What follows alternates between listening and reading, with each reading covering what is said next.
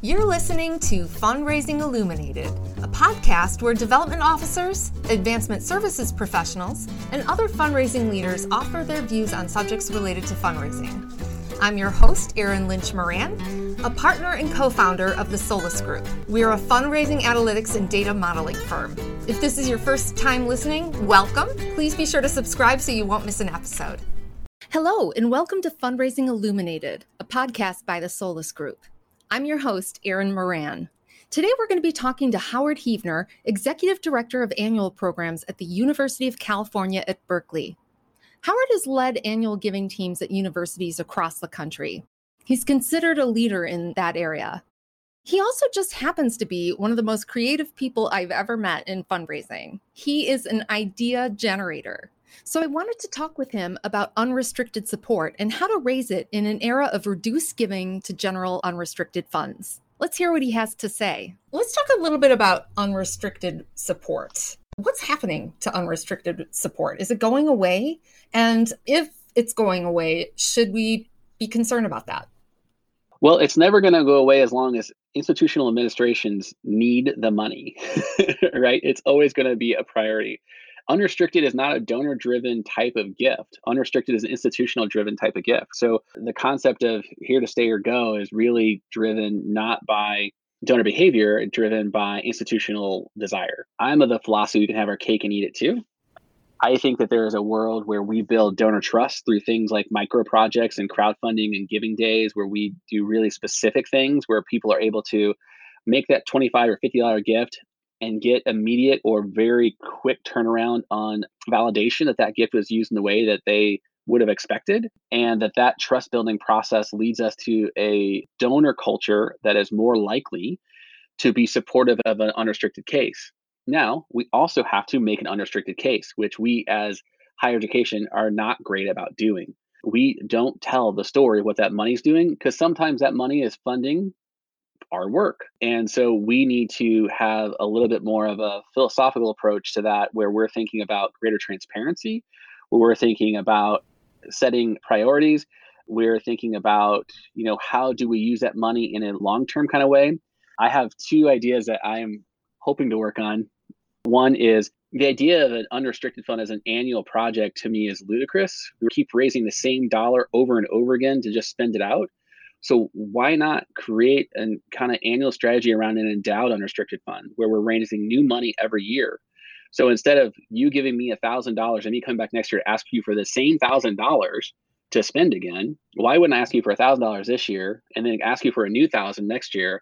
And so that your gift continues to amplify and pay out over time. And so you're basically, what you're doing is you're crowd sourcing an endowment to endow the chancellor's office or the president's office, right? And so instead of approaching it in this kind of, which I've been doing now for 25 years, by the way, is asking you for the same dollar every year, no matter the institution. I've just been doing this over and over again. And so maybe it makes more sense for take a different approach and think about how I think our donor populations are more knowledgeable than they used to be, and information is more available to them about what an endowment is and does.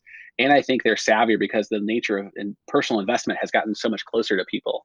And then my final idea that I want to do at some point, which I don't know it's going to be anytime soon, is I want to crowdsource spending priorities for unrestricted funds. All the donors who give to your unrestricted fund, why not ask them how they want to distribute a pot of $50,000 throughout campus to things that people put forward as projects? Why not take that idea of a crowdfunding project, a micro kind of based crowdfunding project, reverse engineer it where they give the money, and then they get a voice in the spending part of that process, because then that creates an engaged donor population. It's better stewardship and better transparency. So, reimagining how unrestricted works is as much about making it survive and making it real as is anything. But it's never going to go away because university administrators need those dollars.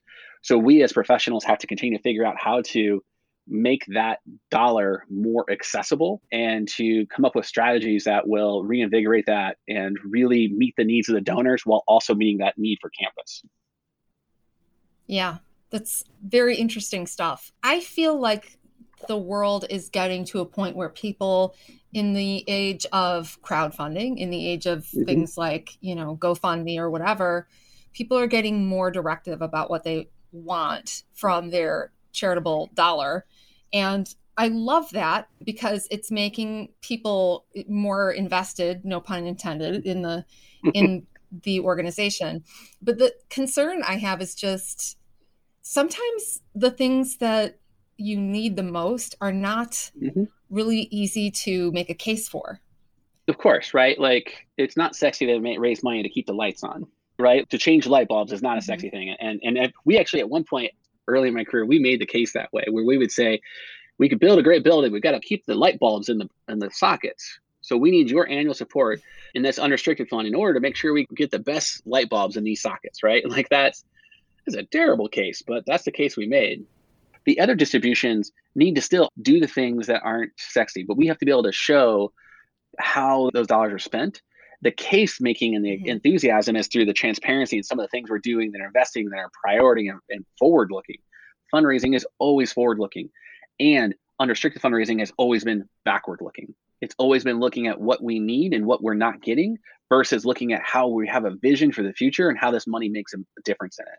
And that is the problem. That's been the challenge with it. And it's why it doesn't resonate with the newer generation of donor, because we've done not a great job of telling that story.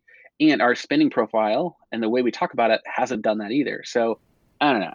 I think that we as storytellers in our profession, in our work, have to find ways to build the partnerships and the budget offices to figure this out.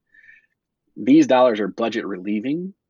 So even if we're able to look for things to do on campus that these dollars can be used for, that frees up for that money to do the things that are less sexy. So there's a lot of ways for us to approach this. And some of this is about philosophical conversations around spending practices. And some of this is about how we position the fund. Some of this is just about us doing better about being accountable. Yeah, I think everything you said makes sense. And, I also think that it's incumbent upon those of us who are responsible for communicating about fundraising to think about whether a particular need is targeted or whether it's got broad appeal. There are ways that you can present a really sophisticated case for support to a very invested major donor and get a lot of that need taken care of without having to turn to the, your mass mailing for that. Yeah. Well, and we have to make the case in consumable chunks so that they can see how their $100 or $500 or $1,000 gift can be impactful. And it doesn't necessarily mean this $5 buys this pen. It's not that it has to be like that, but it has to be that how to illustrate impact in those ways, right? How to show this $25 that you're going to give means this to a student. How does this $100 translate to impact in the classroom, or $1,000, et cetera? So that's where the unrestricted piece of it is actually super helpful, because there is so many ways that money can be spent that could be impactful to a student's experience. And we have to figure out how to share that story. So, what did you think about Howard's idea of crowdsourcing spending priorities for a general endowment? To me, there's something about that feels different from crowdfunding itself.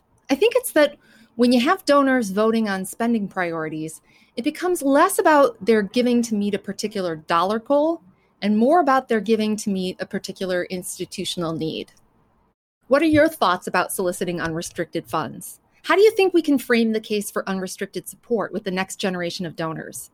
We'd love to hear your thoughts. So don't hesitate to drop us a line at podcast@thesolusgroup.com. Thanks so much for tuning in. Join us again next time when we talk with Ben Stork from the University of Nebraska Foundation. Ben will be sharing with us how he and his team have navigated some of the unanticipated changes that came when they overhauled their analytics program. Thank you for listening to Fundraising Illuminated. We hope you'll join us for more engaging conversations on development topics. This podcast is produced by the Solus Group, a proud Tableau partner and fundraising analytics firm.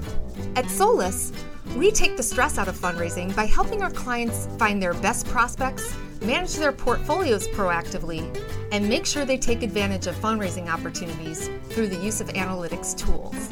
If you'd like to be a guest on Fundraising Illuminated, or if you'd like to share your thoughts on what our guests have to say, please visit our website at www.thesolusgroup.com and click on the link that says podcast.